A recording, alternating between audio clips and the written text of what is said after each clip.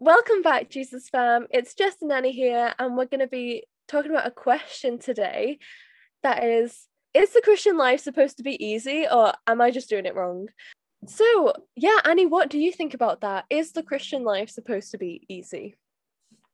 Well, I would say, as someone at Bible school, a teacher told us once, the Christian life isn't hard, it's impossible. And yes, it just means that, when we start thinking that the Christian life is something we can accomplish, we depend on ourselves instead of on Jesus. And Jesus was and is the only person who can actually live the Christian life. And as he said it himself, he was only able to do that through his Father. So as Jesus himself says in John 15, verse 5, I am the vine, you are the branches. He who abides in me and I in him, he bears much fruit, for apart from me, you can do nothing. So, yeah, the great thing about being a Christian is we don't have to worry about our ability to live out the Christian life, because Psalm 103, verse 14 says, For he knows our frame, he remembers that we are dust. So God knows that we can't do it alone. He knows our ability and he's okay with that, and he doesn't expect that. In fact, he wants us to depend on him. And yet the world may tell us we're supposed to be independent and do things on our own, but this is not what God teaches us. So, this is why Jesus sent us the helper. And this is great news for us as Christians. And yeah, we want to encourage you today. If you're struggling through your walk, it's okay and it's normal, and it doesn't make you any less of a Christian just because you're struggling. It doesn't necessarily say something about your faith. It's just we live in a fallen world and God knows this, but he is equipping us for that. So yeah, as it says in John 16 verse 7, nevertheless, I tell you the truth. It is to your advantage that I go away, for if I do not go away, the helper will not come to you. But if I go, I will send him to you. So yeah, we can have the confidence that Jesus has sent us the helper, the Holy Spirit, to guide us and to help us and to live the Christian life through us. So we know that it's not our ability, but God's ability, and that's where our confidence is. So yeah, and also what is really important to keep in mind is that when you think you struggle with sin, or if you struggle with things daily on a daily basis, because well, there is a lot of things we can do wrong, and especially I think the most, like the biggest sin we don't really realize even, or we don't really think about it as much, is talking bad about someone or gossiping, or yeah, like go back to James, and like, yeah, he's talking a lot about our tongue. And yes, it's the same sin as every other sin, because God doesn't classify the sins. He's not like, oh, this sin is better than the other sin. And so we can say, and we have to say, that we struggle with sin every day.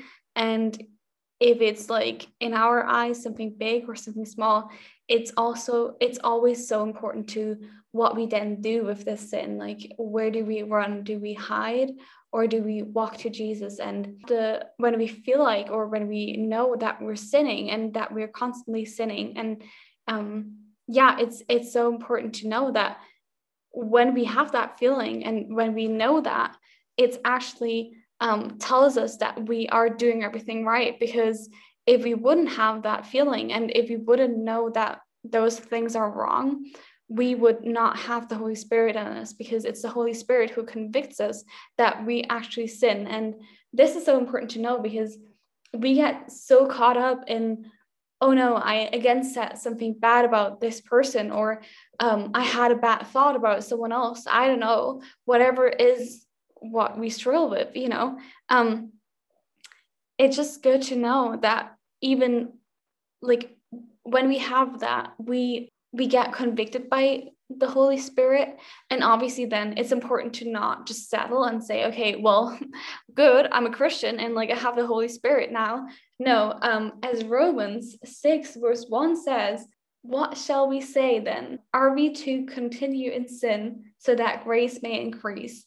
So basically what he's saying with that is that obviously just because we have the Holy Spirit who's convicting us and basically, you know, like we're never going to be without any sin, it doesn't mean that just because Jesus died for us and for all our sins, for like the past sins, your present sins, and your future sins, it doesn't mean that we can just go on and do what we like to do. It's so important to go back to Jesus and never hide, because you can't hide from God. Like we see that with, we can really see that with Adam and Eve, and you know, like we can't hide. And yes, it's really important that we go back to Jesus. And we always have to go back to Jesus and see what he says. And also as Ephesians 5 verse 1 says, therefore be imitators of God as beloved children, because our goal should be to become more and more like Jesus, but because we love him and we want to be close to him. And if we get closer to Jesus, we want to be more like him, and we automatically become more like him. But it's so obviously really important to know that we will sin and we will fall. That is why Jesus needed to go to the cross, because we can't not sin. So again, as one of our lecturers at Cape Marie said, failure does not disqualify us, only quitting does. So also in Proverbs 24 verse 16, it says, for a righteous man falls 7 times and rises again, but the wicked stumble in a time of calamity. So just know that Christians stumble, and it's a part of our walk. I mean, when you think of a baby learning to walk, they don't just get up and walk perfectly the first time and everything's great. You know, they fall and they cry, and you know, it's hard and it takes time, and it's a process of growth, and we are learning and God is growing us. And it's a process. You know, we are each day becoming more like Jesus, but we know that we won't be perfect until Jesus comes back. And so as Philippians 1 verse 6 says, for I am confident of this very thing, that he who began a good work in you will perfect it until the day of Christ Jesus. So we will only be perfect when Jesus comes back. We won't be perfect in this life, but we are still growing. We are still growing towards that perfection. So, you know, when you think about growing, we think about this kind of phrase like growing pains, and you know, it has that name for a reason. Like, it's growing isn't comfortable. Growing doesn't happen in your comfort zone. It can be painful and challenging, and it's not an easy process, but we can be confident through that process that God is working. And I think in our culture we've kind of associated hard things as bad things, when actually this is far from the truth, because God uses hard things to grow us and to change us. So also, let me just say, be careful what you pray for, because if you're praying for God to change you and grow you, and then a trial comes along, and then you're angry at God and you're thinking, why am I going through this? Why is God putting me through this? Why won't he take me out of this? Maybe he's just answering your prayer. And so let's see these trials as opportunities. And, you know, the Bible tells us to rejoice in trials. We see that in James and in Romans.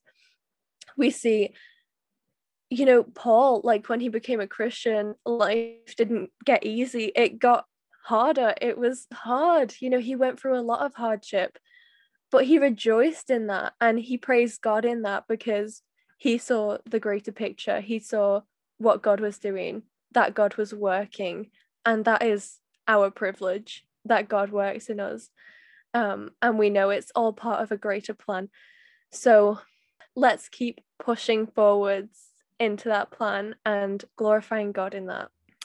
Yes, actually, that just really spoke to me because, yeah, like, you know, I've been praying a lot lately, or like I'm just like always praying for God to grow me and to lead me the right path.